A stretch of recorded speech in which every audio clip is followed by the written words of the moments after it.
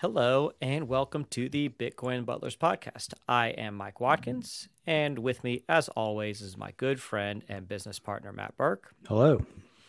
And each week, we try and bring you an intellectually honest discussion about news and events affecting Bitcoin.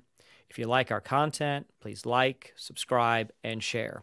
So, Matt, I think it's been a couple of months, maybe November, since we did our last show. It's been too long. It has been too long, but to be honest, there hasn't been a ton of news or events really happening in Bitcoin. And something that we discussed briefly before we started this was just that when Bitcoin is a type of asset that you don't have to worry about on a day-to-day, month-to-month, kind of year-to-year basis, that when you invest in something like a stock, or when I was investing in stocks, I would have to keep up with what the companies were doing.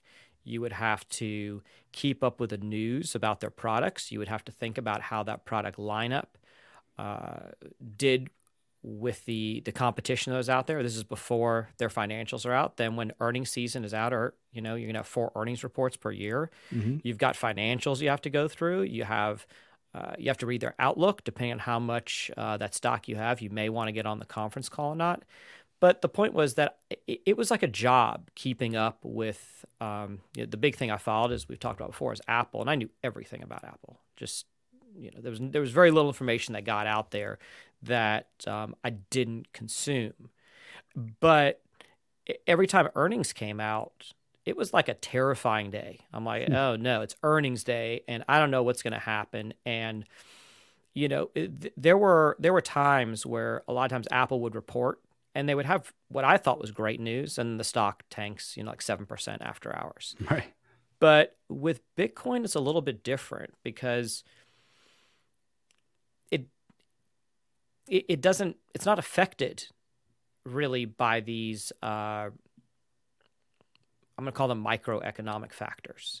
It's microeconomic factors, but it's also, in the case of companies that are run by management teams and that have public investors, there's this idea that there's kind of a tail wagging the dog situation going on there, where so much of what these companies are doing are focused on how Wall Street perceives it.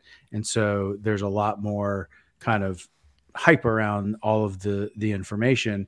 With Bitcoin, the news can affect the price of it, but it's not like there's a company running underneath it that's affecting all of these things. It's just kind of doing its own thing and, putting down blocks every 10 minutes and acting as a store of value for a lot of people. And there's nothing coming out of the actual entity where there would be with a stock.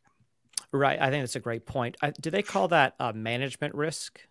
Is that what it's called, where you have to be concerned that the management of the company is going to mess up the company? Yes. And so Bitcoin doesn't really have any management risk per se. You don't, when you're buying Bitcoin, you're not buying, Apple, Google, etc. You're really buying a commodity. Right. You're buying a bearer asset. Right. The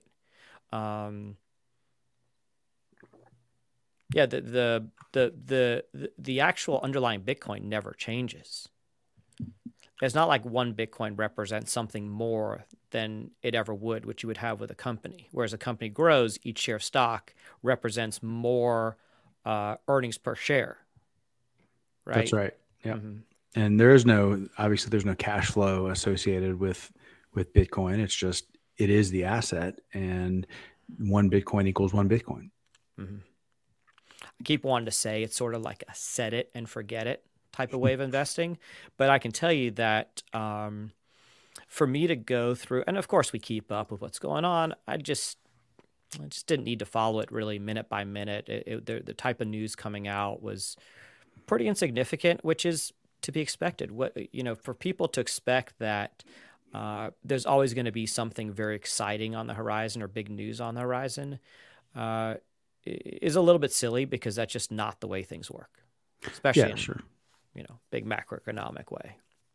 Yeah, no, I agree with that. And I think part of it also is when you understand Bitcoin and you become interested in it, you naturally, lowering your time preference is part of that. And so, my thought is that, I want to know what's going on from a market standpoint, not as much as from a platform and innovation standpoint. That's what's really, important to me is what's being built on Bitcoin. And so my view is generally I'm not going to harp on the news that I hear, and I'm certainly not going to, scroll through Bitcoin Twitter and have that affect my view of things. I just feel like, my time horizon is long enough where, come talk to me in 5 years and let's see where we are. Well, I like to bring that up. So we've talked about before how we like to go on hikes on Thursday afternoons, and we never know where that conversation is going to go. Sometimes we go deep down a Bitcoin rabbit hole, and sometimes we don't mention Bitcoin. We don't mention. I think the past few hikes we haven't mentioned Bitcoin much, but I brought it up 1 or 2 hikes ago, and Bitcoin at the time was at like 16,500, and it didn't feel super strong at that level. And I don't want to say that I had doubt as to what was going on. It was just the best way I could describe it was unpleasant. I don't like seeing things that that used to be worth. What does Bitcoin drop? Like, I don't know what the percentage is, but if I said it was almost 70,000, six, right. 6x, like I lost like a 6x from where it was like 69,000. Yeah. So I'm a human being. I like to win at things. I don't like to lose. I particularly do not like to lose money or value in anything. That's not the pursuit of an investor. So I was just, I didn't, like a lot of people holding Bitcoin, it's not so crazy. I didn't like it. I don't like seeing it at 16,500. Sure. And I started to reassess personally, what have I done here? Did I make a mistake here? And I think we should all have humility and all be willing to go back to the beginning of any decision we make. So I want to make sure it's clear that this is not something where I started to feel weak about my holdings. I just was trying to be intellectually honest with myself to say, okay, knowing what you know now, what was the correct move to make? What would you do? How does the outlook, look compared to what you thought it was going to look like? Because it's impossible to look back 2-3 years and say, oh yeah, I got it all right. I expected things to be here. That's unrealistic. No one can do that. But anyway, so through this exercise, I started to think through it. And I went back to all the things that I understand about it. And my thesis has not changed. It's one of the only things that's really real in this world. And people don't understand. People, as smart as you think these people are, and by these people, you can put in there whatever you want, whatever fits your kind of narrative. Sure, they're all over the place. They're all over the place. Lots of geniuses and experts everywhere. But these people just don't understand basic supply and demand. Because I think it's almost just comes down to that. And then we can get into, obviously, networks and things like that, because there's other things to pile on top of that. There are other reasons why Bitcoin may be ushering in the future. But I'm saying just from the concept of supply and demand and stock to flow ratios of gold, it's some fairly simple math. And that transitions me, Matt, to I asked you when we were in the woods, like, what do you think? I asked you the same question. Mm-hmm. And I'm going to just, instead of repeating your answer, I'll let you share your answer. To be honest, I don't remember exactly what my answer was, but I'll guess what it was. Was that if I were to go back and kind of reassess my movement of value into Bitcoin, and look at it compared to all of the other alternatives that were available to me at the time or even now, I still think I would land at the same place, that this is an incredible store of value. It is an actual scarce asset of which there are very few in this world. And I really view it as a long-term play where I'm not going to focus on the price day to day. I also think that there are many externalities that nobody, had kind of baked into the price that really all happened over the course of this year, most of which really have very little to do with Bitcoin. So when you look at a lot of the things that caused the Bitcoin price to drop last year,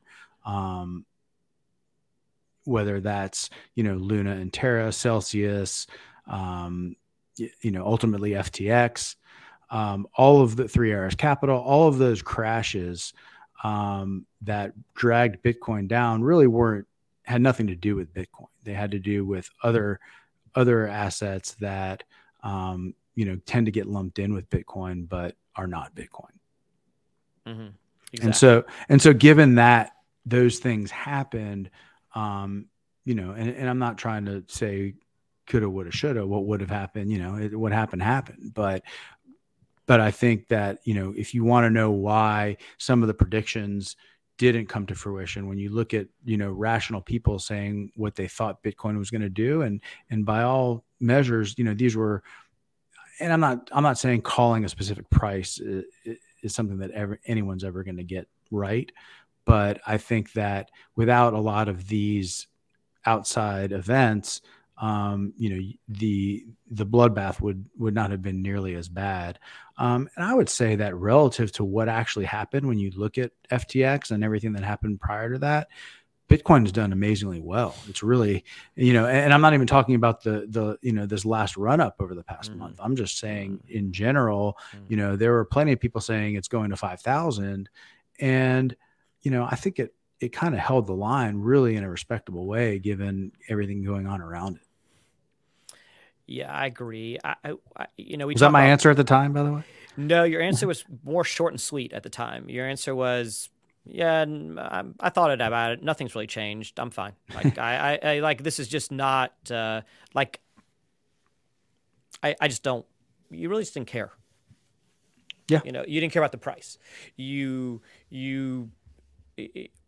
was like, yeah, one or two sentences of reassurance. And it's not one of those things where, where we're having these deep conversations in the woods. We're pretty dialed into each other during that conversation, meaning I would know if you were just saying it to make me feel better, or if you were saying it just to lie to yourself, right? Sure. Like when you said it, it was, that's why it was so impactful, is because it was short and concise and clear and positive. Yeah, that's right? You didn't have anxiety or fear. There was no anxiety or fear on your being at the time.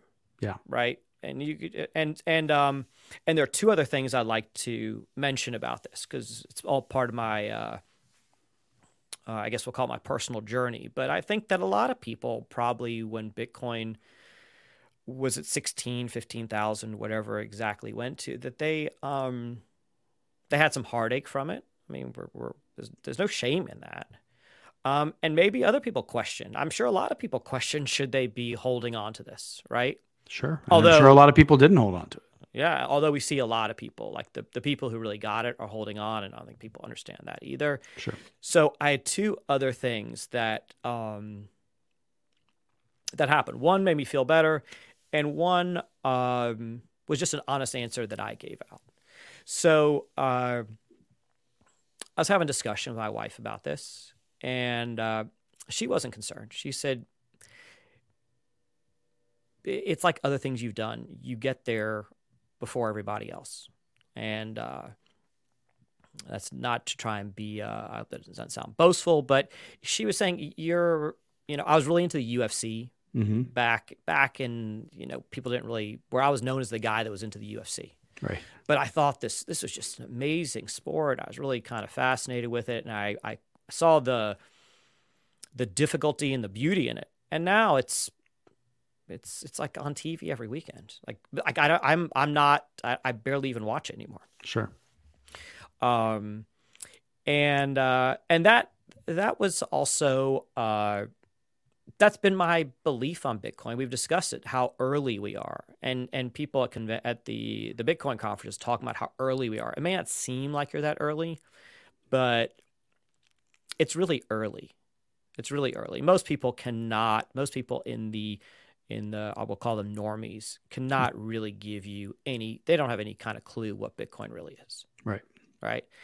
And the third thing that happened to me was that I was playing poker with my friends, and I think that sometimes there are people that people know that I'm into Bitcoin. I don't talk about Bitcoin at the table, but everyone knows that I'm into Bitcoin. Sure. And I've heard people at the game say like, "Oh, I'm really glad I didn't buy Bitcoin at X, right? I'm really glad I didn't buy Bitcoin, And I don't. It's fine. I mean, that's just not a discussion I need to be part of. But somebody asked me a few weeks ago, like, are you still a believer?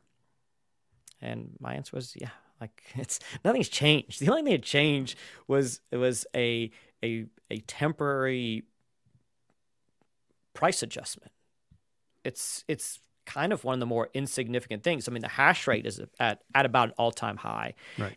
And we also know how it's marching on, and some of the other things that are going on with it. So, do you have anything to add to this kind of weird segment? No, I think I'm kind of in the same boat that I have, since I got into this, I have bought Bitcoin every single week without skipping a week, and sometimes more often than that. And so I think that's pretty much my testament to it, is that, and I'm not saying that, we're not talking huge amounts. I just buy some every week. I get it. No, but it's still an action. Yeah, it happens. I get my notification each week that you stacked, and and so I have more Bitcoin now than I did a week ago or 2 weeks ago. And, that's going to continue. And as long as I'm doing that, I feel like I'm adjusting for some of these price fluctuations, but I'm really, more than anything, proving that conviction that this is something that I want to acquire as much of as I can. And I'm not really going to stop based on what the price is doing. Mm-hmm. Yeah. And then just one last thing to add to that I think Bitcoiners in general like to be thought of as having a low time preference. Obviously it's in the book by Saifedean, and that concept, I think, I think a lot of Bitcoiners would think it resonates with them, but in reality, it was really more about being upset about. It was really more about a short time preference activity or a short time preference matter, and that's something that I think that people have a more difficult time understanding with an investment, is that you may just have to sort of wait a bit. That you're just going to have to take some time. You're just going to think about like a Michael Jordan rookie basketball card, right?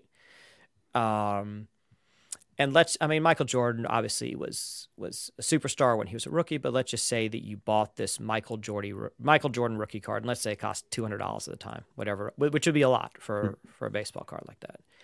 Basketball. I'm sorry, basketball. And you say, okay, this is going to be worth a lot of money someday, right? Let's just say that you're a great predictor. You're a great study of basketball, and you just know Michael Jordan's going to be a very, very special player in this league. He's going to be this legendary icon, whatever it is, right? You kind of see it. Maybe you have a dream, a vision, whatever. And you buy this card. Pay $200 for this card, and Michael Jordan's rookie year was like, what, 1983, 84? Something like that, yeah. Something like that, right? So... let's just say it's 1983 for easy math. That was 40 years ago, right? Mm-hmm. Okay. So you bought that Michael Jordan rookie card, 1983. What year is it worth a lot of money? Is it worth a lot of money in 1993? Let's say in 1993 it's worth 10,000, right? Great investment. You went from 200 to 10,000. Okay. But your vision for where this thing is going is not 10,000. This is going to be $1 million $1 million basketball card. Right. Right. I think it's actually probably worth more. But anyway, the point is that the value isn't realized in years 1 through 20. And I'm going to use, for the sake of Bitcoin, because I don't think it's on that horizon, although I think that not enough attention is paid to 20 years out, 30 years out, 40 years out. I think the furthest anyone seems to be going with this right now is a prediction of about 10 years out. And that would give it a stock to flow ratio of 4 times that of gold, right, by 2030. And that's where things start to get weird. I don't know what that means. It's hard to understand where technology is going to be in that year, where people are going to be with CBDCs and some of those other things. But the point is that you have to be on the to me, I'm thinking 2030. Like that is my. And this is not investment advice. This is my own personal none of it's thing. investment advice. Right. Nothing we say. But when I think of the time horizon for Bitcoin, I think 2030. I have some other markers along the way. I think the next halving is a marker. Sure. And I think that next run will be interesting. And then I think that the next halving is that big marker, right? That second halving away. And sort of what do we get a year after that? Right. And that's a long time in the world of technology. We're talking about 7 years. But that's sort of where my time horizon is with this. It's very difficult for me to go out further from that. But when you compare that to traders who have the highest of time preferences and want to try to take profits on a daily basis, it's just a completely different worldview, right? That's there because it's not just that you have a lower time preference outlook on it. It's that, a lot of people are thinking that they wish they're glad that they didn't buy it at, 60,000. But those same people are probably not buying it at 16,000. So I have a weird theory on that people may like to hear. So when I first really, thought I understood Bitcoin, right? Because I don't know if you ever truly fully understand it. But when I first really thought I had a good grasp on it, and the price was just going up every day, it was just moving up. And I was thinking, every person I know is going to be like fully invested in Bitcoin because why wouldn't they be? And they're all just going to jump on board. It's just going to be it's going to be weird because everyone's going to be like so rich, right? That's what I was thinking. I was like, this is just going to be really weird because everyone's just going to do this. This is like really obvious, like I figured it out. I'm going to do it. And everyone else is going to figure it out. And why wouldn't they? Because as the price is running up, people are just going to buy in. That's just what happens. Mm-hmm. And then you have that big crash. And that big crash, I think, is going to keep like 80% of the people out of it for the next rounds. Right. Yeah. Right. It's like it washes out a lot of the individual investors and makes room for the institutions.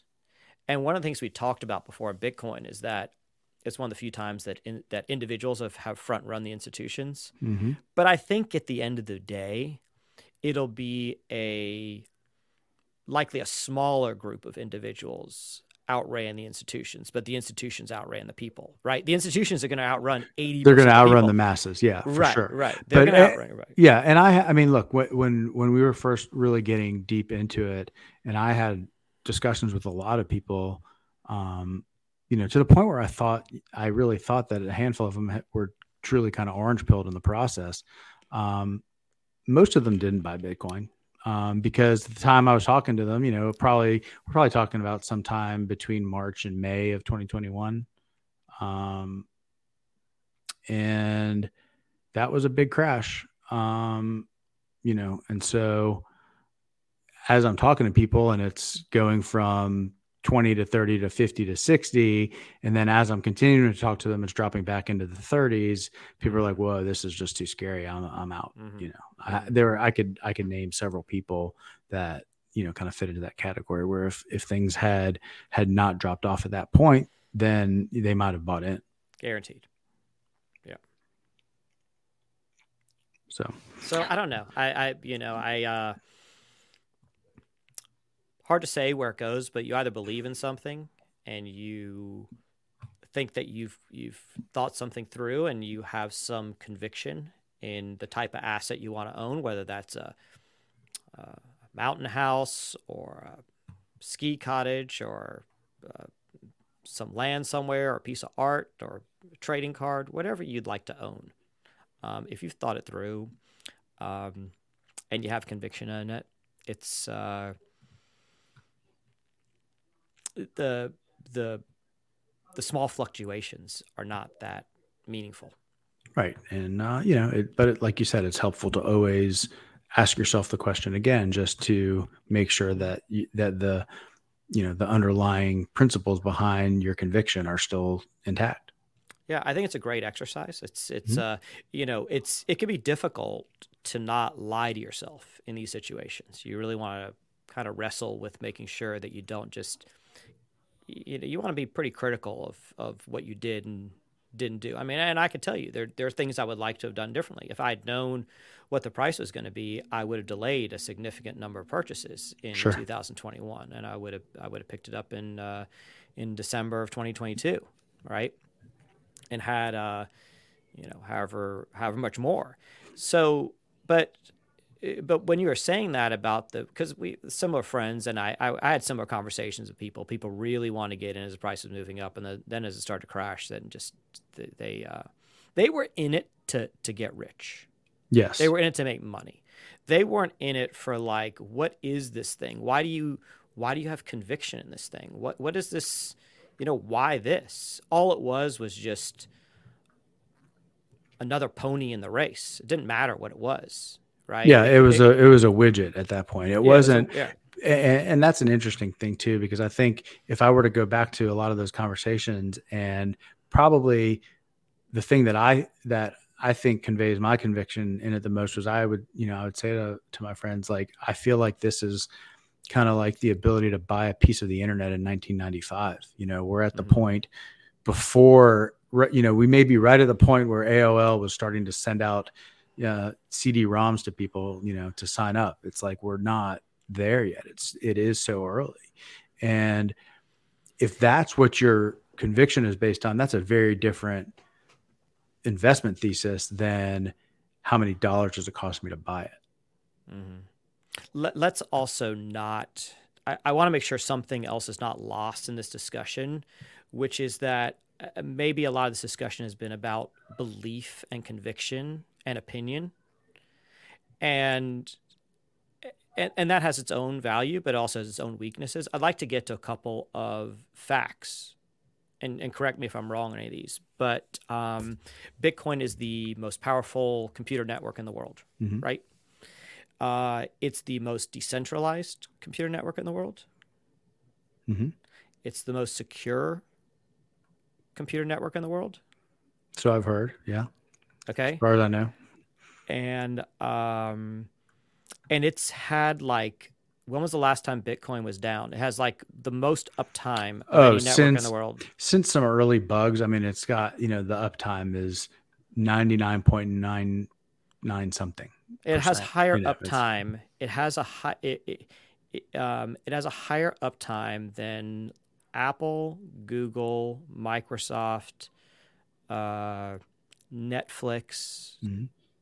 What the top FANG stocks just has an uptime of all of them combined. It's better than all of them combined. Meaning, if you add up all their downtime, right? Exactly. Yeah. And so there are some really tangible assets that are part of the Bitcoin network. So the Bitcoin software, having that kind of uptime, is incredible. It's like one of the most reliable, if not the most reliable piece of software that we know of. It's very simple what it does, but it does it really, really, really well, right? Yeah, sure. And so there are a number of facts. There are a number of really tangible things that are also part of the Bitcoin story. All of the miners, which is, we're going to get into a story about that tonight, because I think there's been a really significant story in the world of mining. But you've got this giant network of computers supporting it, and the Bitcoin protocol itself incentivizes them to do it. This isn't a guy, these miners are not people in their basement that are buying some machines. Those guys have a tough time competing, and people can do that. We know people that do that. But when you think of Bitcoin miners, these are usually either publicly traded or sort of like, large institutionally funded. Very well capitalized. Very well capitalized, right? Yeah. This is big, big institutional money, because here's why. They say, okay, if we take $100 million, I'm just going to make up a number. We take $100 million to capitalize this Bitcoin mining farm. It is going to produce for us a return of, and I'm just going to make the math easy. In its lifespan, it's going to produce a capital return to us of, let's say, $125 million. I think it's probably more than that, but let's just say $125 million. Well, and let's say that's going to happen over a period of 3 years, because we have to just make things kind of reasonable, right? Give the machines a 3-year lifespan or so. And I think my math is being pretty conservative. But basically, if you tell this big institutional money that you give me $100 million, and I'm going to show you I don't want to say bulletproof, because nothing's bulletproof, but an almost bulletproof way. Right. If you look at mining where it is right now, there are a lot of challenges as well. So obviously, if you invested in a mining company a year and a half ago, you're not very happy with that investment. But there's also, again, many external factors, energy prices, all of that, all of the ability for miners to be profitable has come under some stress, and you've seen the cost of the equipment drop, all of that. So I to be honest, to be intellectually fair, it's mining is by no means a slam dunk, and and we just saw Core Scientific go bankrupt. I mean, there's real problems in the mining world when it comes to these large operations. But to your point, I think that you're basically talking about raising money for CapEx that is going to create a return. There's going to be, a relatively short payback time, and then you're literally printing money. Right. And to be clear, what I meant by some of that is that they don't have this like big managerial risk or like product execution risk or like market share type risk. They just know if they they basically put a whole bunch of machines in a cooled warehouse, right? Supply it with the cheapest electricity possible. And, how many people work at a typical, like a large Bitcoin farm? Like, let's say a Bitcoin, what would a large operation have? Like 10,000 units? Maybe. I don't know. Let's say 10,000 units, right? How many employees do you need to run 10,000 Bitcoin miners? I mean, less per square foot than, right. I mean, most other operations. Could you run that operation with 5 engineers? Possibly. I mean, there's a way to find out, but the point is that you don't have a very large labor cost when you're running these miners, right? You're buying machines and plugging them in the wall. That's the business. And you, obviously there are risks to be factored in because the price does fluctuate. Energy costs can fluctuate. There are things there. So, but I think more often than not, they have made money on this pursuit. Yeah. By the way, I did look at this. I think Marathon, as of a little over a year ago, had like almost 200,000 ASICs. 200,000 computers. Is that 199,000 is what it said. Is that in one spot? I'm not sure. Okay. So I think if just to kind of put a summary on that, and then I'd like to see what else you have on it, is that the first part of the conversation was sort of about belief in what Bitcoin was, and understanding of what Bitcoin is, not just belief. It's understanding what type of asset it is.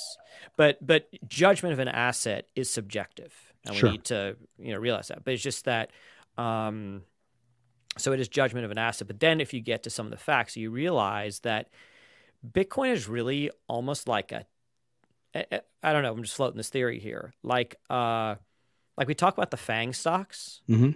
Well, maybe Bitcoin is like a FANG stock. Well, I think it is, actually. I think it's very much like a FANG stock. So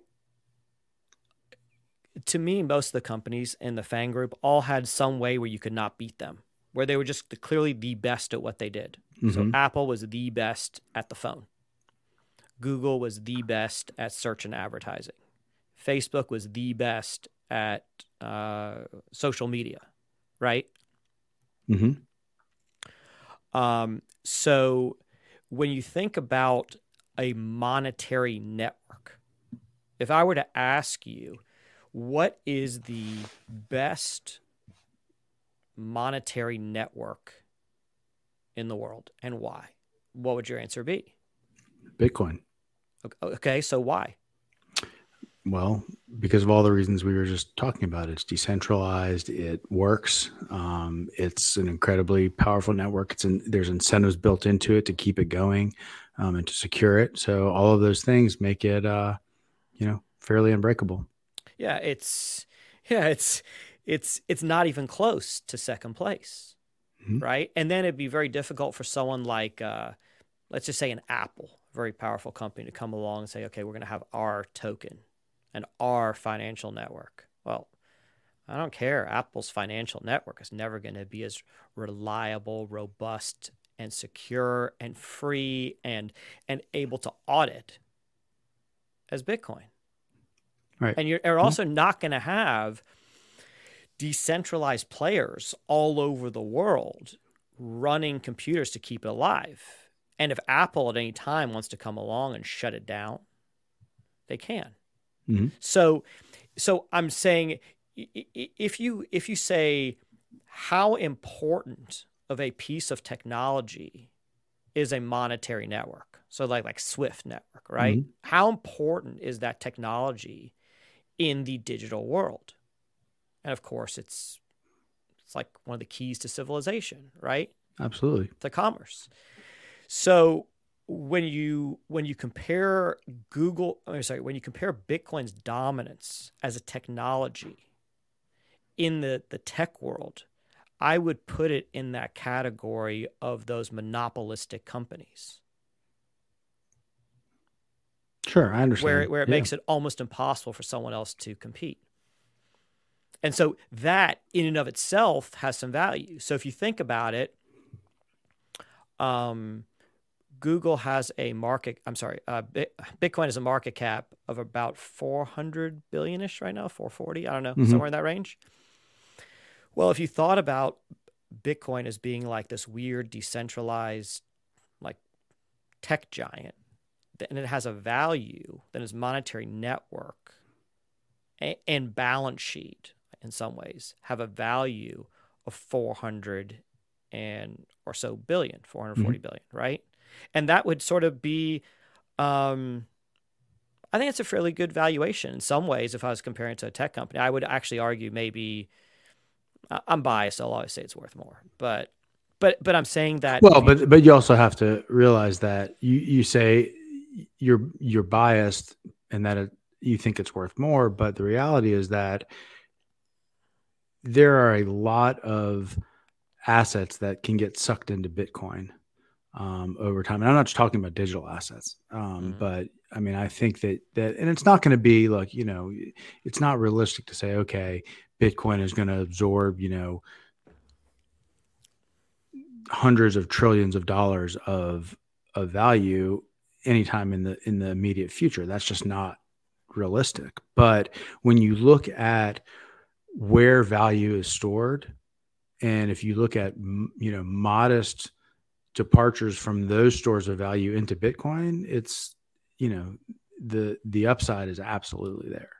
And what you're talking about doesn't reflect any of that. That just reflects where it is right now, without those assets, having been transferred into Bitcoin. I mean, when you're going to see precious metals and other digital assets and real estate and bonds, all of those assets are going to some extent convert into Bitcoin over time as the demand for Bitcoin grows and its use as a store of value is demonstrated.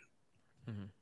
That's actually one of my valuation models on Bitcoin is what % of each of these other asset classes are going to come over. And if you just have 1 or 2% of each asset class come over, I forgot what it was. I think Bitcoin's at least like 250,000 a coin, something like that. Yeah. Maybe more. I think it may have been higher. I'm not sure. But yeah, those types of things. I mean, when you look at small amounts of value, I mean, even from like a corporate treasury standpoint, if there's that same model that says if just a few % of the S&P's balance sheet, cash reserves were to go into Bitcoin, what would that do? And it's a similar type of outcome. So there's all these things that we're not saying they're going to happen, or and there's not and it isn't happening at the moment. But when you think through rationally what Bitcoin is and where it's headed, some of that I think is inevitable.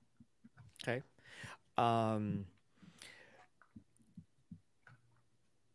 I have this other thought in the everything is good for Bitcoin category. And I don't know if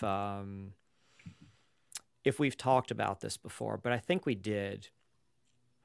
And that is the impact of FTX and I'm going to call it the altcoin meltdown, because it wasn't just FTX. And I can't even list all the companies, Three Arrows, Celsius, FTX. The list just goes on. All these altcoin casinos, shitcoin casinos. They completely melted down at the end of 2022 to the point where one of the biggest in the world, FTX, who was doing, Super Bowl commercials with Tom Brady and Larry David. I mean, you're just talking about they couldn't be more apart. They sort of were the face of crypto for the American culture in some ways. Right? Sure. They were the biggest brand. I don't necessarily know they had the most users, but they were the most audacious with their marketing, right? And they got huge celebrities. They got people invested. They named an arena. They did all this kind of stuff, right? Crazy prices paid for everything. And the CEO was this like 33-year-old, kind of eccentric, super genius who just turned out to be basically a crook, allegedly. Yeah. And part of that means that a lot of people's understanding of crypto got realigned, because people have been talking forever that during the Bitcoin conference in Miami, there's an altcoin conference, and they call the altcoin conference the shitcoin conference. Right. So people knew that with 20,000 of these things out there, obviously the people that go to it call it that. Right. That's the actual name of the conference, right? Yeah.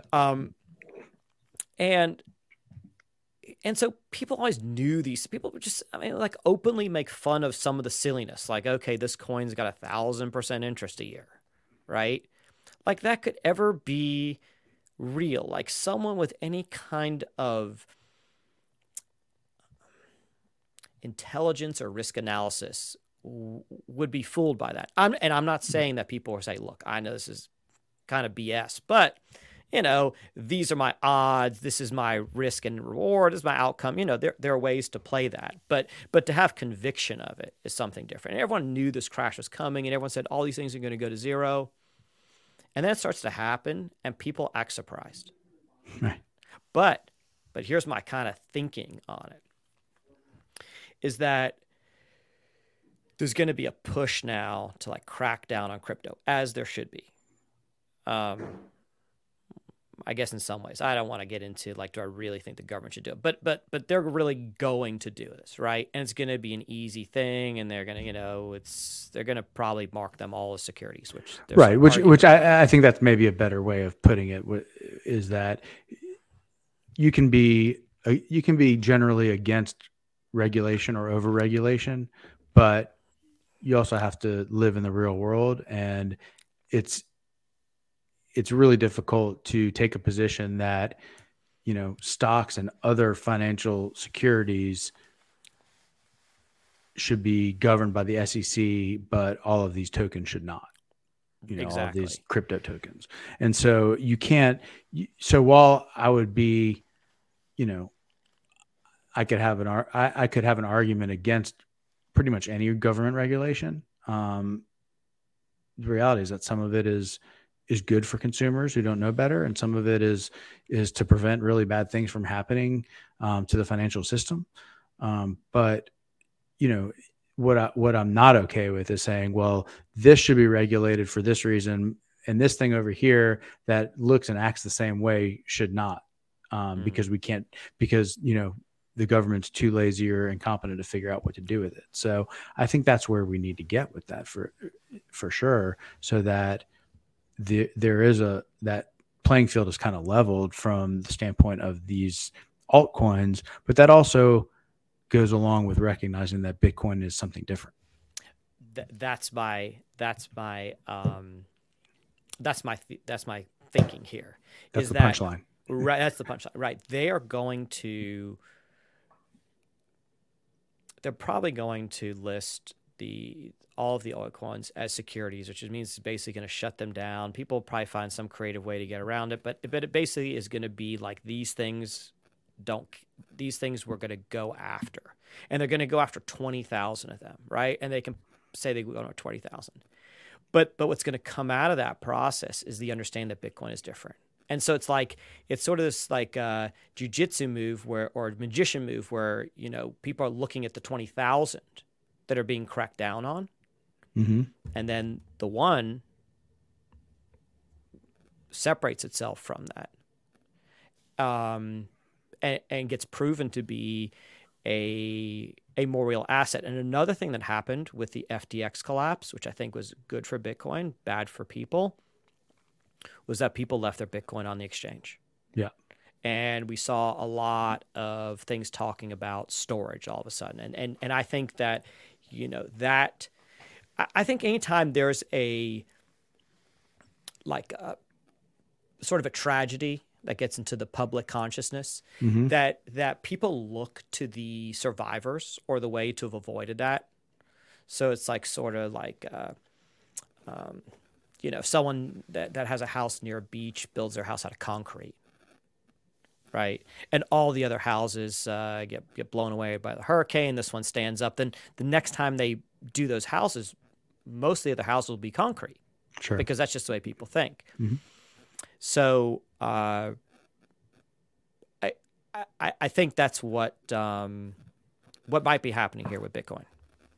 Yeah, I think there's some of that. I also think, and that's being definitely reflected in the private equity markets. I think there was so much appetite to invest in all of these different token projects, and you could go out and raise money on a PowerPoint deck that just said, we're going to raise this money, we're going to pay you this yield, and by the time anyone's worried about where the rest of the money's coming from, they've made their money back and then some. So that's what was going on.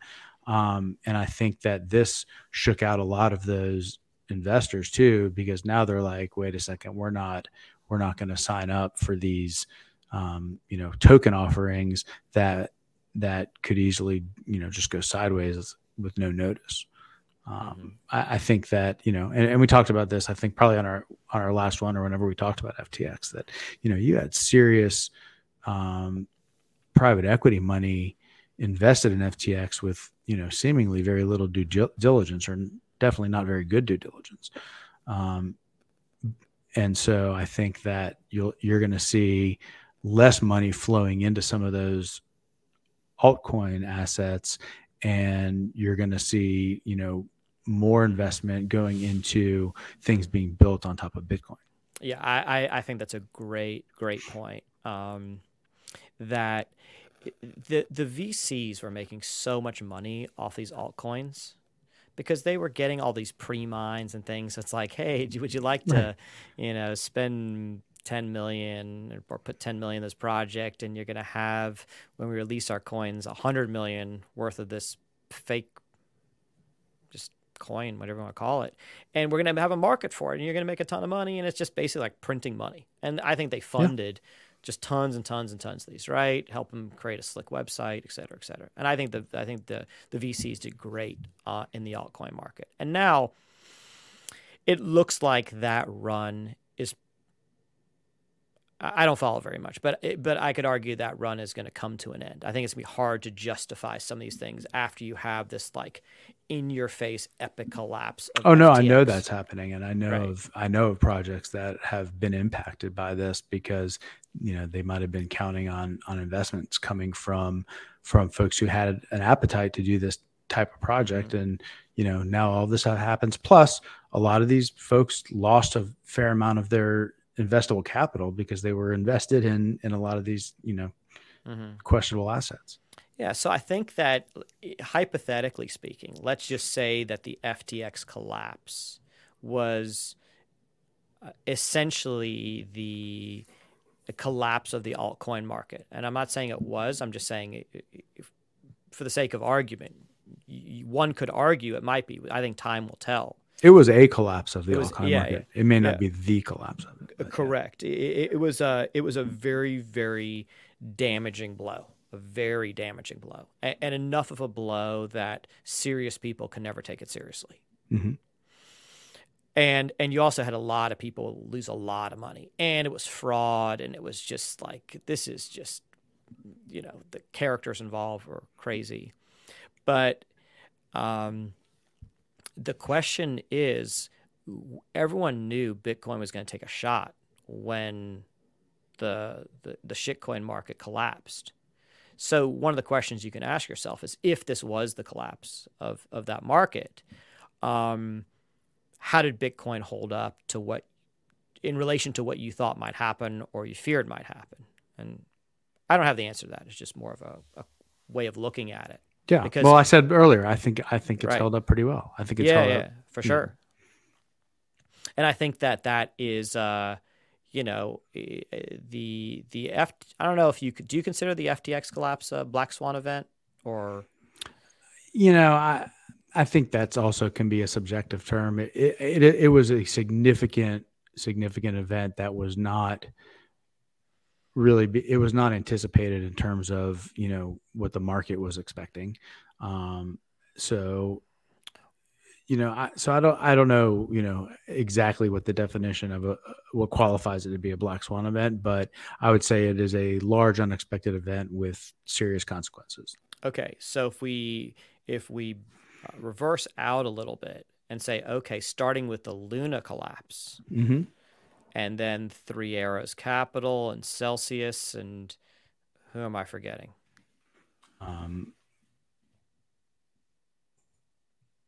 Terra Luna, Three Arrows, FTX, Celsius, Voyager. Okay.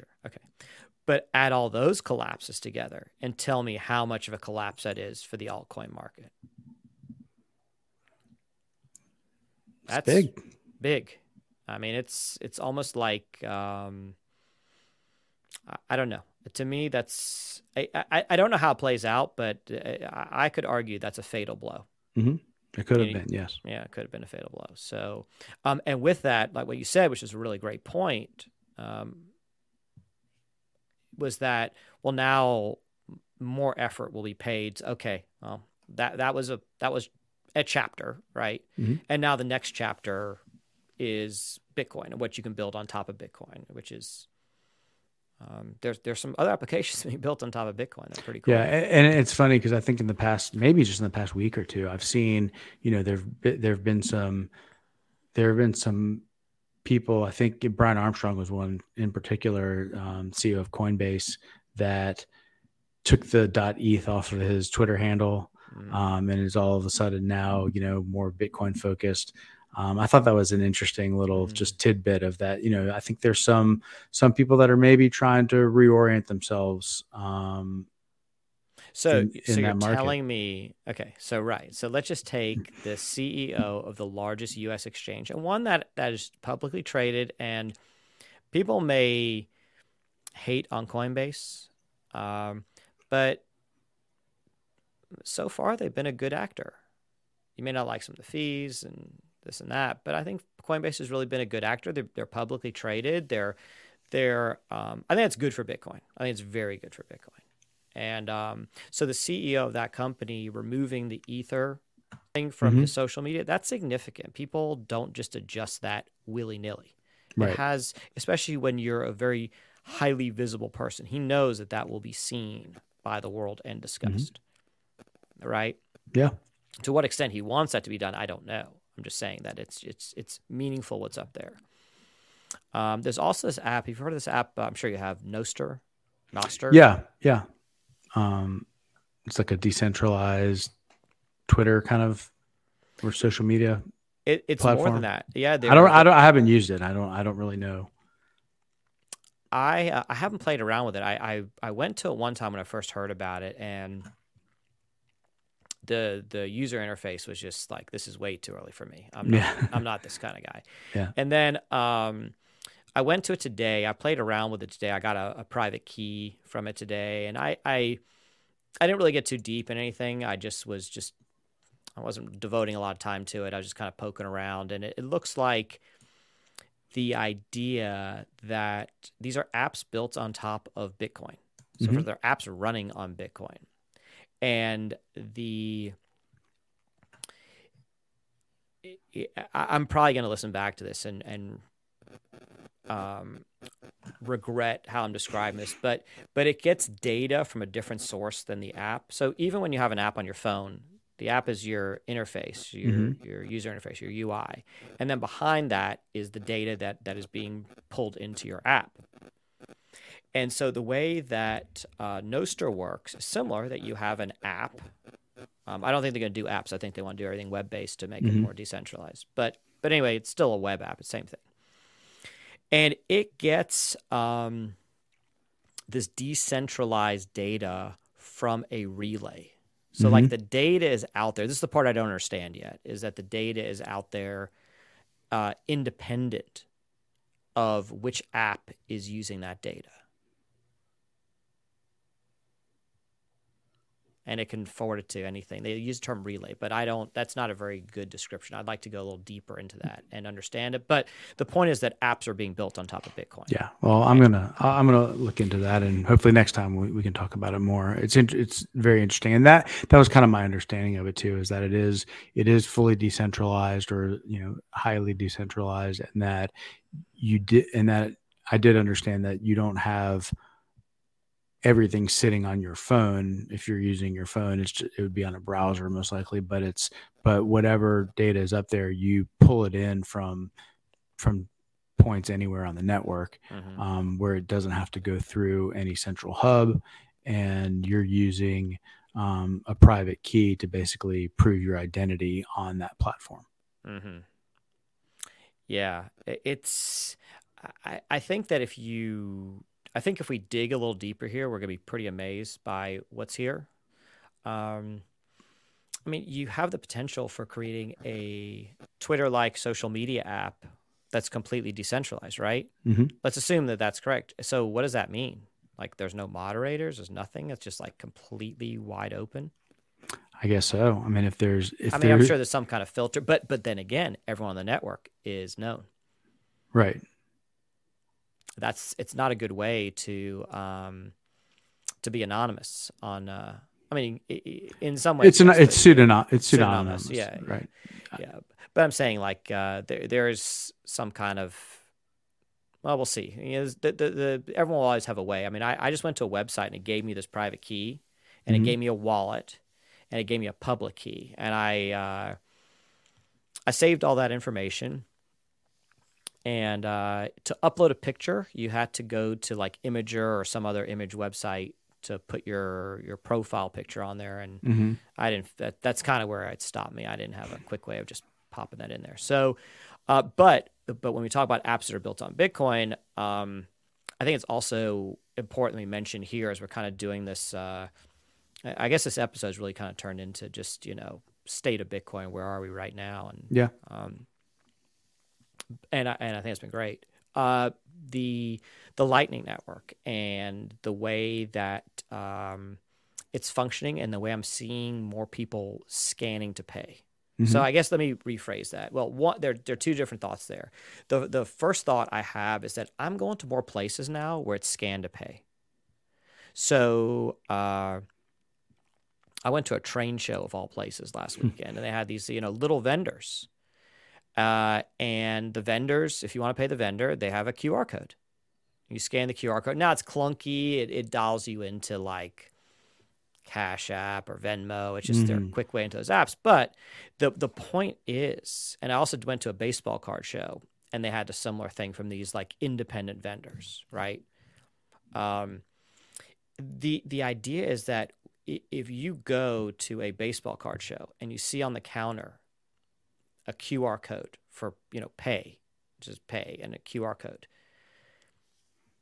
people understand what that is. Right. People know so how to function with that. Yeah. And my comment was going to be that I think, you could say that the resistance to adopt a lot of new technology has to do with like a lack of muscle memory, if you will, meaning that Agreed. It's like, you don't know, if you were to go somewhere, I don't know, say 5 years ago, and you were to go check out at a store, or say you went to, you took your kid to a model train show and you wanted to buy him a Thomas the Tank Engine, you go and you say, okay, how much do I owe you? And the guy handed you a QR code. You would have looked at him like, what is this? Right. And what am I doing here? And so to go from that to now it's time to pay and someone hands you a QR code and you say, okay, well now I open up my phone, I take a picture of that QR code, and it's going to, even if it launches Venmo, it's still a familiar process that it's not foreign to most people at this point. So I think the ability to do that, and then, the next natural evolution of something, of Lightning for payments like that it's not going to be a static QR code. It's going to be that person's going to hold up their phone with a QR code and you're going to scan that and you're going to automatically pay the exact amount that you owe, and it's going to settle instantly over Lightning. And that, I think, but the leap from, having a QR code to be able to pay for something to paying with Lightning is much shorter now than it was not that long ago. Agreed. And I think that what a lot of these vendors will find out is that accepting Lightning is easier than accepting Venmo. Right. And because it is. And for most of these, sometimes they can get away with it not being a business account, but pretty much if you're doing business on Venmo or Cash App or any of those, you're going to pay fees, or you're going to pay credit card fees. So if you can settle over Lightning basically for free and instantly and final, that, I think that's attractive to a lot of merchants. Because there is a huge economy around smaller transactions and, going to, you said, train shows or baseball card shows or, whatever type of retail that may not be a big box retail. It could be a neighborhood retailer. It could be a local coffee shop, whatever. All of those that is a significant transaction volume in our economy. And so the ability to shift to that is really it's not that big of a leap. No, I also think you could possibly have like almost like a Lightning wallet app, almost like exactly like a Venmo, right? But it's 100% Lightning. So it's like if you want to, if you have a balance in your Lightning wallet, you can use your balance, or it connects to your bank account instantly. And you could pay someone from your bank account to Lightning, to their Lightning.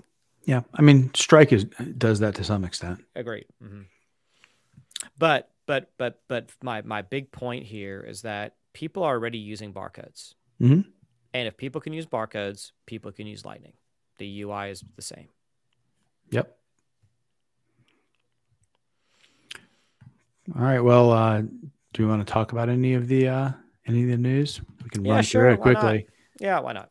All right. Well, the first one is El Salvador. This a widely underreported story. Maybe the most telling thing about the story is how underreported it was. So I found one article in English, which had a kind of a funny headline to it. It says El Salvador says it has repaid $800 million bond maturing January. Not El Salvador has repaid, but El Salvador says it has repaid. Well, I mean, you're a journalist. I mean, you know. And then the funny part, right? The funny part is that the opening of the article says El Salvador has repaid an $800 million bond. So in the headline, I mean, if you're just a headline writer, the headline really should be El Salvador has repaid an $800 million bond, because that's how your article starts. Yeah. Interesting. But they had to throw something in there just to make it couldn't be neutral, couldn't just be factual. It had to have a editorial slant to it. Right. And we found an article that Nayib Bukele tweeted out that was in Spanish. We had it translated. That was he talked about the fact that it was only one newspaper. And I think that the question would be, if El Salvador defaulted on this bond, how many articles would there be? Yeah, there would be a ton of articles, and it would be it would actually have I think it would have a significant effect on the Bitcoin market. Yeah, I don't know. I haven't thought through the effect on the Bitcoin market, but it wouldn't be good. And it would be, I would say that it would be a big, like, ha moment to the people that dislike Bitcoin. Like, look what happened here. But, yeah. but you know, you don't need to have the articles for something to be a reality. And you can also glean a lot from the lack of coverage, meaning this is not something that the people who control the narrative, or whatever the narrative would be, I don't even know. I think people understand what I'm talking about. Like, it says a lot that no one in the media is. I mean, isn't this a good news story? It's a great news story, and I think one of the things that's really interesting is that this bond was actually downgraded in September, and and it was downgraded. I actually looked at what the gradings mean, because I don't really know a whole lot about bond grading, but it was what they called a CC rating, which means that it's highly vulnerable to non-payment. And it got downgraded to CCC. And let me make sure I got that right, but basically it got downgraded to the point to where they said it, there's a, it went down to CC. CC means that there's a current high vulnerability to non-payment, whereas triple C just means that there's a vulnerability, not a high vulnerability. So basically they said there's a really good chance this thing's not getting paid. That was as recently as September.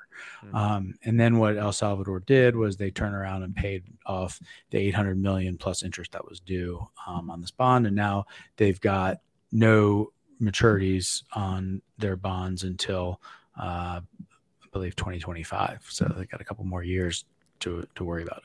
So they still have some IMF bonds to pay off? They had, I think there was another 300 and something million.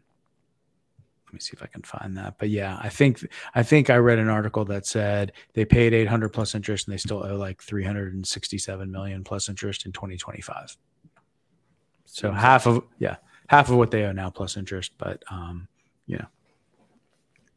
they made a big dent in it. That's for sure. And they made the payment on time, which was, doubtful according to the bond raters. Right. So it's certainly a big story.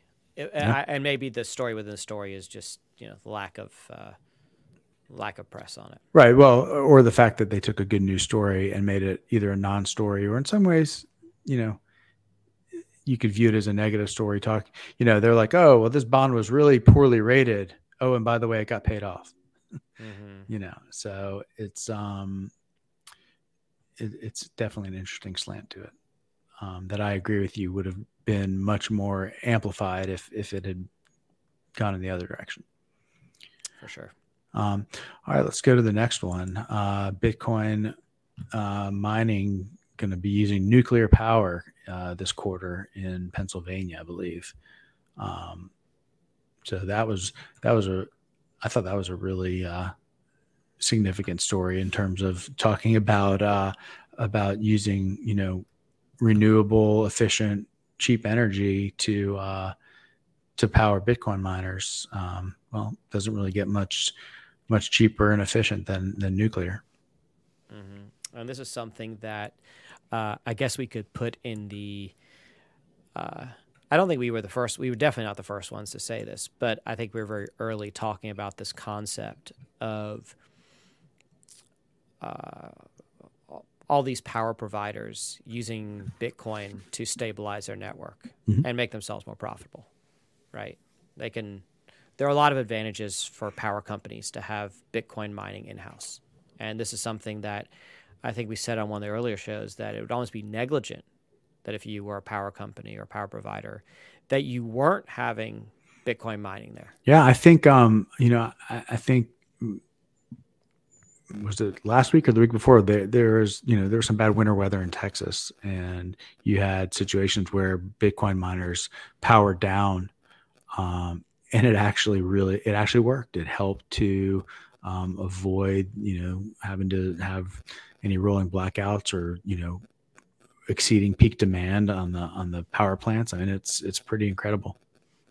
Yeah, and I'd like to reiterate how that system works, because I think a lot of people don't understand this, and it's worth mentioning because it's really neat if you look at the real world implications that happen in Texas.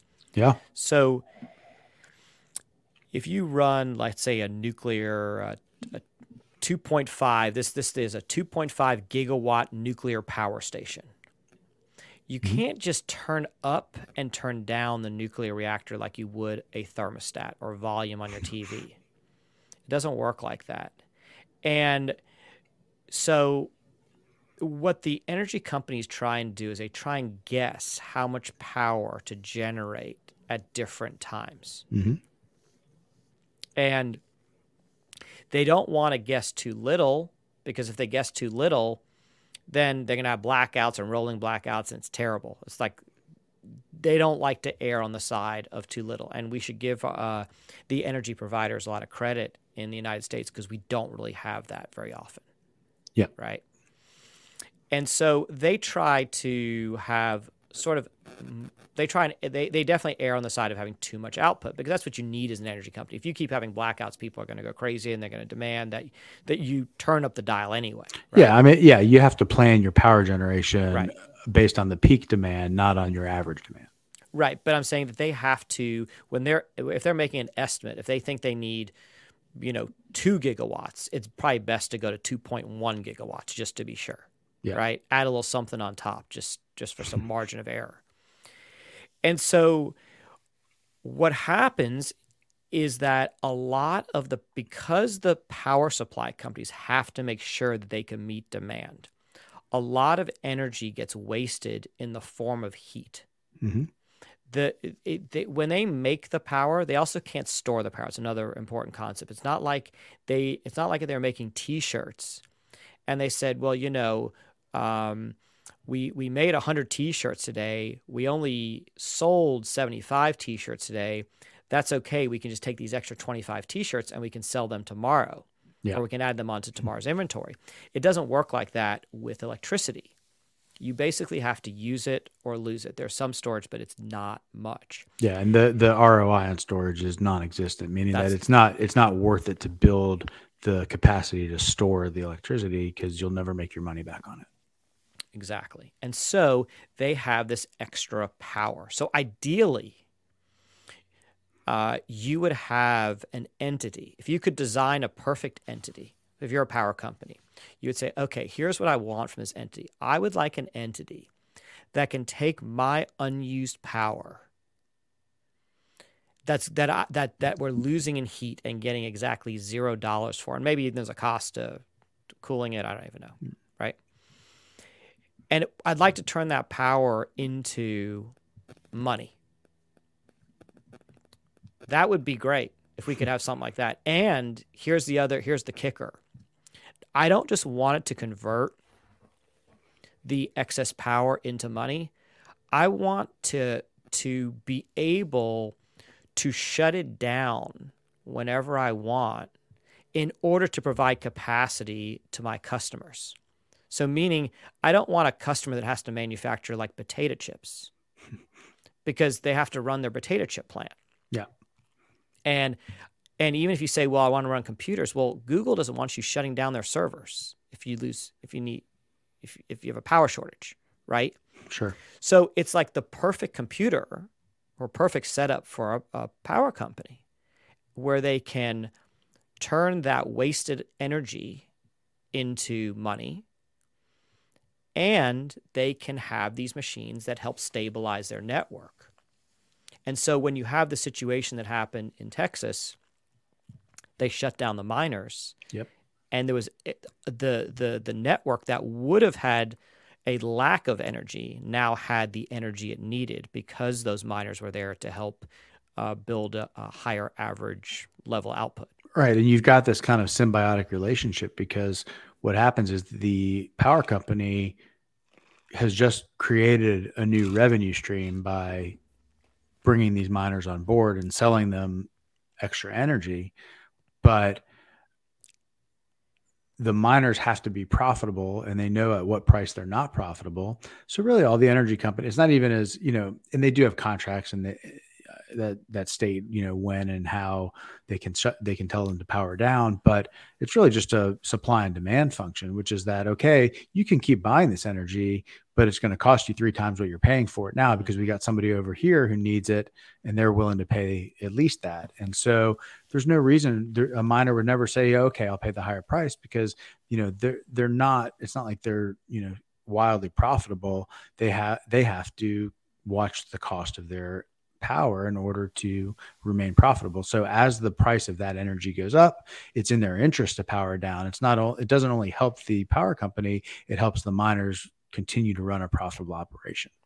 Mm-hmm. And I want to be clear because I think we're talking about I think you described the situation with having like an external miner buy your energy, which is what we have in Texas. Mm-hmm. And but we have this story here, which I was thinking through that one more, which is that the energy providers themselves would host the miners. Well, yeah, and I think that's a function of time, meaning that Exactly. Right now you've got these large mining companies that are serving that function. I think over time, especially as, if power companies have these revenue streams that allow them to invest, then I could see that would be a logical next step is like, this is like an outsourcing decision almost, Mm-hmm. or not almost, it is an outsourcing decision. Well, Exactly. I can pay, Marathon or Riot Blockchain to take away my excess power, or I can take the money that I'm making by selling it to them and now buy my own mining equipment and do it myself and cut them out. And so I think you'll see some of that happen over time. I think you'll see both, but this data center that's going to be connected to it's a 2.5 gigawatt nuclear power station. Mm-hmm. It's a 48 megawatt, 300,000 square foot data center. So that's a lot of Bitcoin miners in 300,000 square feet. Well, I think if I read, it's not all Bitcoin mining that's going to be going on there. I think that it will be a big chunk of it, but it is a data center that's going to actually host other computing services. That would make sense. That would make sense. Yeah. Right. Another good idea. I'm surprised we don't see more of that. Surprised we don't see more mining facilities located next to power suppliers. Mm-hmm. Well, I guess because for some of that they can't turn it off, right? If you're going to host regular data center, you can't turn off the machines. Right. Right. The cloud. Yeah. If you're on there hosting your, your own cloud servers or whatever, you're not doing the same thing as a Bitcoin miner in that same space. But I think it's just a big warehouse full of computers. So But progress, it's the yeah. first, and it's something we had discussed before, and it's something that this is just the first one to do it. Then there'll be two, then there'll be four, because this is so obvious. Even someone like me that knows nothing about this business can see how obvious the solution is. Yep. All right, let's go to the next one. So Grayscale.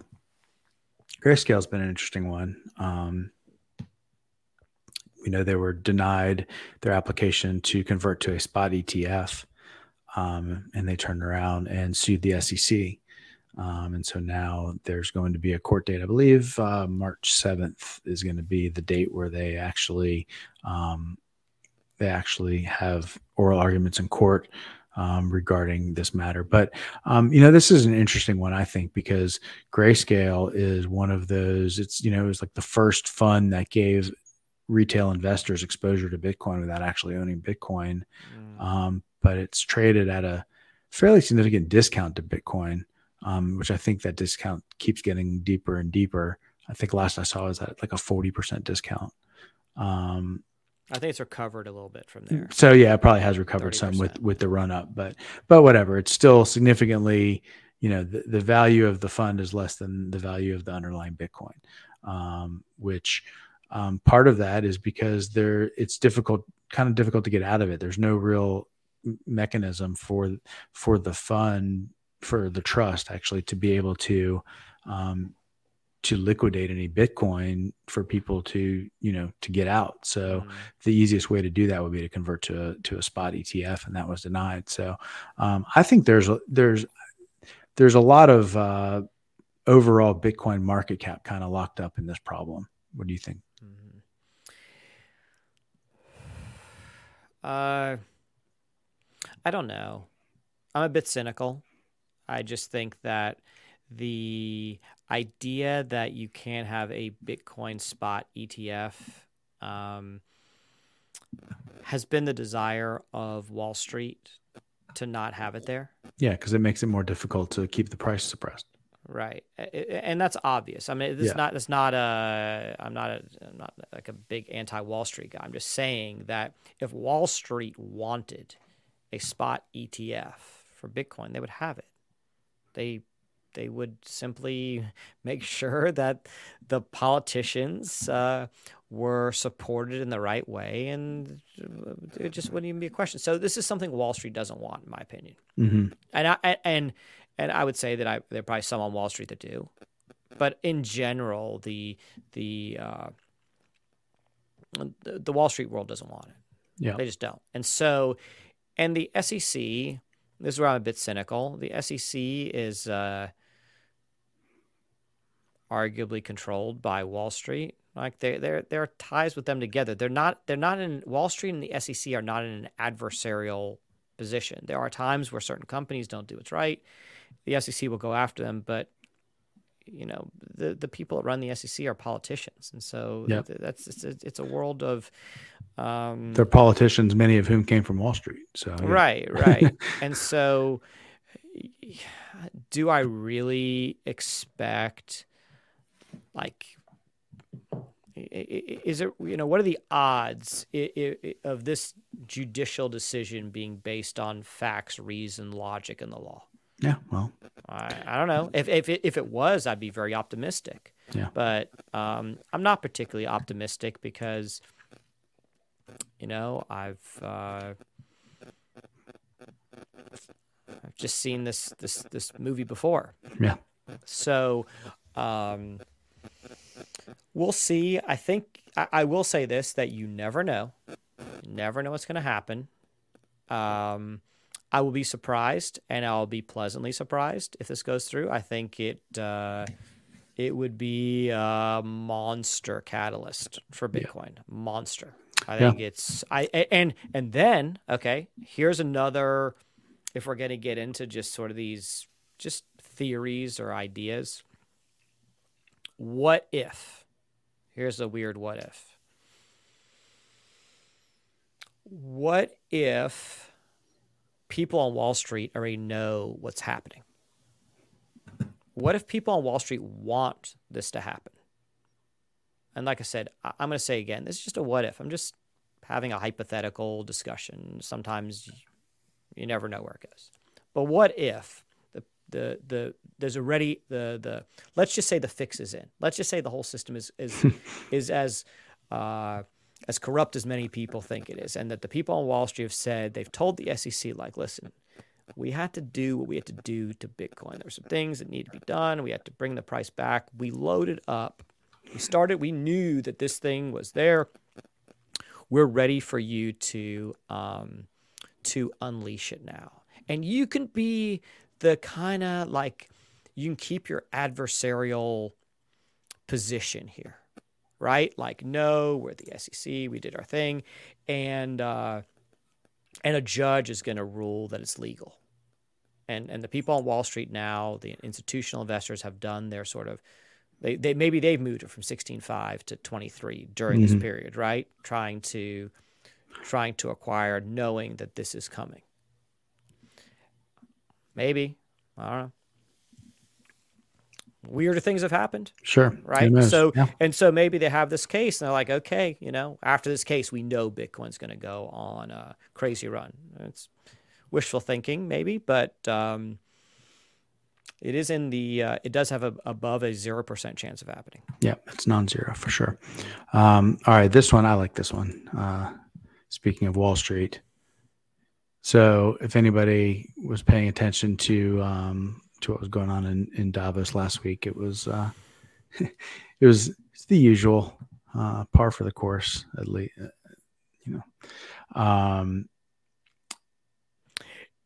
It was comical. Yeah, we can't play a clip on here. The clip was pretty funny. I mean, it was like he did everything he possibly could to not talk about Bitcoin. So. Right. He didn't like that they asked him about Bitcoin. And so he called it a hyped up fraud. He called it, but actually that, people calling it a Ponzi scheme or a fraud or a fad or a pet rock, all of that kind of stuff. Like, okay, that has zero impact on me. The second part of the sentence is really what I think is worth talking about, which is that Jamie Dimon, the CEO of one of the largest banks in the world, came out and said that he doesn't trust Bitcoin's monetary policy and that he expects that at some point Satoshi will just change the 21 million to some other number that's bigger than 21 million. Mm-hmm. And if you understand Bitcoin, even on a fairly superficial level, you realize that it's just utter nonsense. It's not intended for an audience that knows anything. Right. So because to suggest that you can just arbitrarily change the cap, or that if Satoshi were to, reappear, that's what they would do, their first order of business after being gone since disappearing, over a decade ago, their first act would be to devalue the thing that they created. So first of all, let's start there. Second of all, math. I mean, that's really, the code is open source. There is an equation. You can make it in an Excel spreadsheet in about a minute if you know how to use Excel. That will show you what 21 million coins looks like, and the fact that because of math, there will only ever be 21 million Bitcoins. And in order for that to change, pretty much everyone that's using Bitcoin today and that owns Bitcoin today would have to agree to that in order for it to change. And so, and I'm probably saying a lot of things that a lot of people listening know if they're already into Bitcoin. It's not, the 21 million cap is not really in question. But what I find really interesting is that I can't believe for a second that Jamie Dimon doesn't know that. There are only two possibilities, right? It's binary. Either Jamie Dimon understand. Well, at its highest level, it's pretty much binary. Either Jamie Dimon understands Bitcoin, or he doesn't. And I'm not going to say, when I say either Jamie Dimon understands Bitcoin, I'm not going to say that he's put 1,000 hours of study into it and he's thought it through and he's kind of pondered on it and listened to podcasts. I don't mean that. I mean that Jamie Dimon runs one of the largest banks in the entire world. Is J.P. Morgan second, third? I mean, they're right there. They're right there. It's basically, at that point, it doesn't matter. It's basically bigger than most people can comprehend. Okay, he is. It may say J.P. Morgan CEO Jamie Dimon, but Jamie Dimon is arguably one of the 20 most powerful people in the world. Would you agree? I mean, he's in a club of the top 50. It doesn't really matter. I mean, he's so really I'll put this into perspective. Okay, J.P. Morgan. When you look at the largest banks in the world by total assets, J.P. Morgan is number 5. Okay. 1 through 4 are all Chinese banks. Okay. So it's the largest American bank. Okay. Largest American bank and the largest bank in the world outside of China. Largest bank in the world outside of China. Okay. So. Which, by the way, there's not 10,000 banks in China like we have here. Right. There's a handful. So Jamie Dimon, if he does not understand Bitcoin, and we talked about some things earlier about what is Bitcoin. Well, it's the best, most powerful, most reliable monetary network in the world. That is a thing. There are hundreds of thousands of computers that are running this network in a decentralized way. It's something really extraordinary in the world of technology, especially since it has no employees and doesn't have a chief technology officer or anything like that. It's really quite insane. Yeah. Right? How reliable and robust this network is. And no one's ever hacked it. JP Morgan's been hacked all the time. JP Morgan has been hacked. I mean, they don't talk about it, but JP Morgan, if you wanted to hack it, you could hack it. I couldn't. You could. but there are people that do it. I have a cousin. That's what they get hired to do. They get hired to hack into banks by the banks. The banks say, find the vulnerabilities. Yep. And they said there is no 100%. There's no 100%. So no bank is cannot be penetrated. But Bitcoin is looking pretty close to that right now. We'll see. But so either Jamie Dimon understands in the world of money that Bitcoin is the best monetary network in the world for a number of reasons. And we can get into all those, plus the supply and demand. I mean, either he's this guy that understands that, and he should understand gold. So if he understands gold, he should understand Bitcoin, right? Or he doesn't. And if he doesn't, then what is he doing running JP Morgan? That's because even if he didn't, there are people at JP Morgan, I guarantee you, there are people at JP Morgan that really, really understand Bitcoin.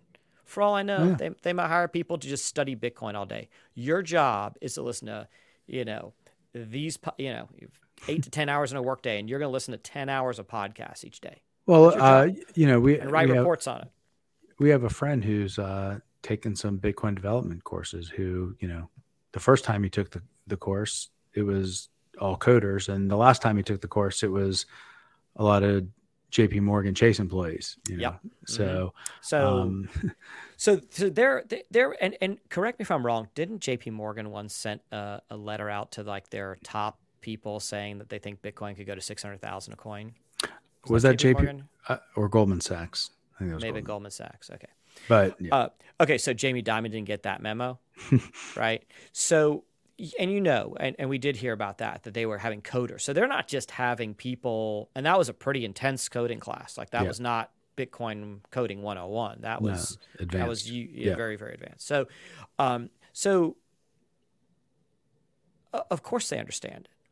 Of course they understand it. Of course he understands it. I refuse to believe that Jamie Dimon doesn't have a good grasp on it. And I kind of have proof of that too. So I watched that, and he said, would you put that slide up again? It's a hyped up fraud, right? Yeah. He said it was a hyped up fraud, But you know what he didn't say after that? He didn't give a reason why. He didn't say it's a hyped up fraud because whatever his because was. Mm-hmm. He was like, it's a hyped up fraud. Well, if that, if you were taking a test, what kind of grade would you get for that answer? Right? That's you're not getting any points for that answer. I mean, there are people that that like to say that Ringo Starr is not a great drummer for the Beatles, right? The Beatles are amazing. These three amazing guys, George Harrison, Paul McCartney, John Lennon, and then and Ringo. And there's kind of this running joke for, Ringo. But anyone that knows anything about music and drums knows that Ringo Starr is an amazing drummer, like a genius, super genius, right? Yeah. And by the way, if anyone doesn't believe it, there's a really interesting video on YouTube where they try and like challenge drummers to play that song "Act Naturally," and they just ask the people just to play that song. But he used to play the song and sing it, and it's just got this really unusual time sequence with like the swing to it, and people just can't play that song for 2 minutes the right way. So, but the point is that a lot of people are like, "Oh, Ringo is a terrible drummer." Well, if you don't explain it and you don't give a reason why, then that's just like anyone can say anything. Like, oh, Tom Brady, he's not that good. Right? Yeah. Anyone can just throw that out. And that's just kind of what he said. When you don't back it up with anything. So these are reporters. They're asking you a question. And you would think that if someone asked you something about Bitcoin, that you would have a quick response of why Bitcoin is not good. And what this proves to me is that they don't have, and he doesn't have a good response for why Bitcoin is not good. He can't say you can't trust it. Right. Can't say it's not reliable. Can't say it's a scam, right? He didn't have anything to say, so he's like, that's just a hyped up fraud. And then nothing after that. So, and I think that was telling. And also the part about they can also change the code. You mean to tell me that Jamie Dimon, CEO for many years of JP Morgan, doesn't know that the code for Bitcoin is open source? Really? Yeah. Mm-hmm. Sure. Yeah. So, but, a lot of people in that audience are not going to really digest it. And once again, it's just like, he wants to try and convince the general public that Bitcoin is garbage. Yeah. I think that's probably right. Mm-hmm. All right. Well, let's go to this last one. This is less of a story, or just kind of a thing that happened that was kind of going around Twitter a couple weeks ago. But I thought this was a good opportunity to talk a little bit about Bitcoin butlers and how we view kind of best practices as it relates to custody. So here's what happened, as I understand it. And again, this is just kind of from reading what I read on Twitter from the guy who says he lost the coins. I've listened to a couple podcasts where they mentioned it. And so, this is not, I'm just kind of, this is my disclaimer that this is somewhat alleged, somewhat hypothetical, but kind of makes sense as to what could have happened. So there's this developer, Luke Dash Jr., who is a fairly well-known, highly respected Bitcoin Core developer, who came out and said that he had over about 200 Bitcoins that were stolen in a hack. And it was because his PGP key was compromised. Now, PGP is a way to encrypt the private key of a Bitcoin wallet. And think of it, if you're at all technical or you care, PGP was, before you had seed phrases and deterministic wallets. You basically had a private key, and that private key could generate public keys. And you wanted to keep that key secure. Today, the way you would back up that key would be to write down a seed phrase and have that kept somewhere safe as a backup. Well, when this wallet was set up, that wasn't a possibility. It was just that you had a private key, and then he used an encryption protocol, which is a well-known protocol called PGP, that to take that private key and make it to where if somebody were to see that private key, the data would be useless to them. They wouldn't be able to do anything with it. And what happened apparently was that it seems like maybe two different servers were hacked. So one server was hacked that had the encrypted data, and then something else was hacked that had the decryption key to turn that encrypted data into a private key. And then when the hacker got that private key, they swept the coins out of that wallet. I also read some tweets that they were immediately put into some CoinJoin transactions. So they were made. So what they did see very quickly was very difficult to see because of the coin joining. So look, this is another sad story of somebody losing their Bitcoin one way or another. We know that it happens for different reasons. But the point that I wanted to make here about this is that, number one, don't use this. I don't view this story as a reason to consider keeping your coin on an exchange as a better form of storage. I wouldn't look at it and say, hey, this is a Bitcoin developer. This guy knows what he's doing. He's well respected. He's smart, and he held his own keys and got his coin stolen. I think that's kind of a false way to look at it, because first of all, I would argue that he was using old technology, and on top of that, he had to at some point have violated, what I would consider some basic standards for holding your own keys, which is, first of all, if you've got the decryption key stored on a computer that is in any way connected to the internet, then you've just, whether it's a C phrase or a decryption key, it's the same type of information. And so, at some point he allowed that to get compromised by not properly storing it. So that's one thing. But the other point is that this stuff can be complicated, and you have to have some guidance, unless you're an expert in this, or unless you're a technologist that can do all of this. Coming up with a way to store your Bitcoin by holding your own keys is something that, you should take seriously. And it's something that you should do that needs to be updated. Like, if he had switched from this PGP encryption to, a seed phrase that was backed up and held in a safe instead of on a computer, maybe he wouldn't be in this situation. Or if he had moved it into a multi-sig setup where just one of those keys didn't do anything for the attacker, and they didn't know how to get to, one of the other, any of the other keys required, then he might have prevented that. So the point here, and tying it into what we do, is that we want to help people come up with a self-custody plan that, not only meets the requirements of good self-custody, but is also maintained over time, so that as things change and as we get better solutions on how to hold our Bitcoin, that we're constantly, embracing those new ways of doing things, and that we're able to tell, our customers and the public, hey, here's what we think are the best practices on how to do it. Currently, we think that a multi-sig wallet is the best practice for storing your Bitcoin. It takes some discipline, it takes some setup, it takes some knowledge to do it. And that's why we're here to help people do that.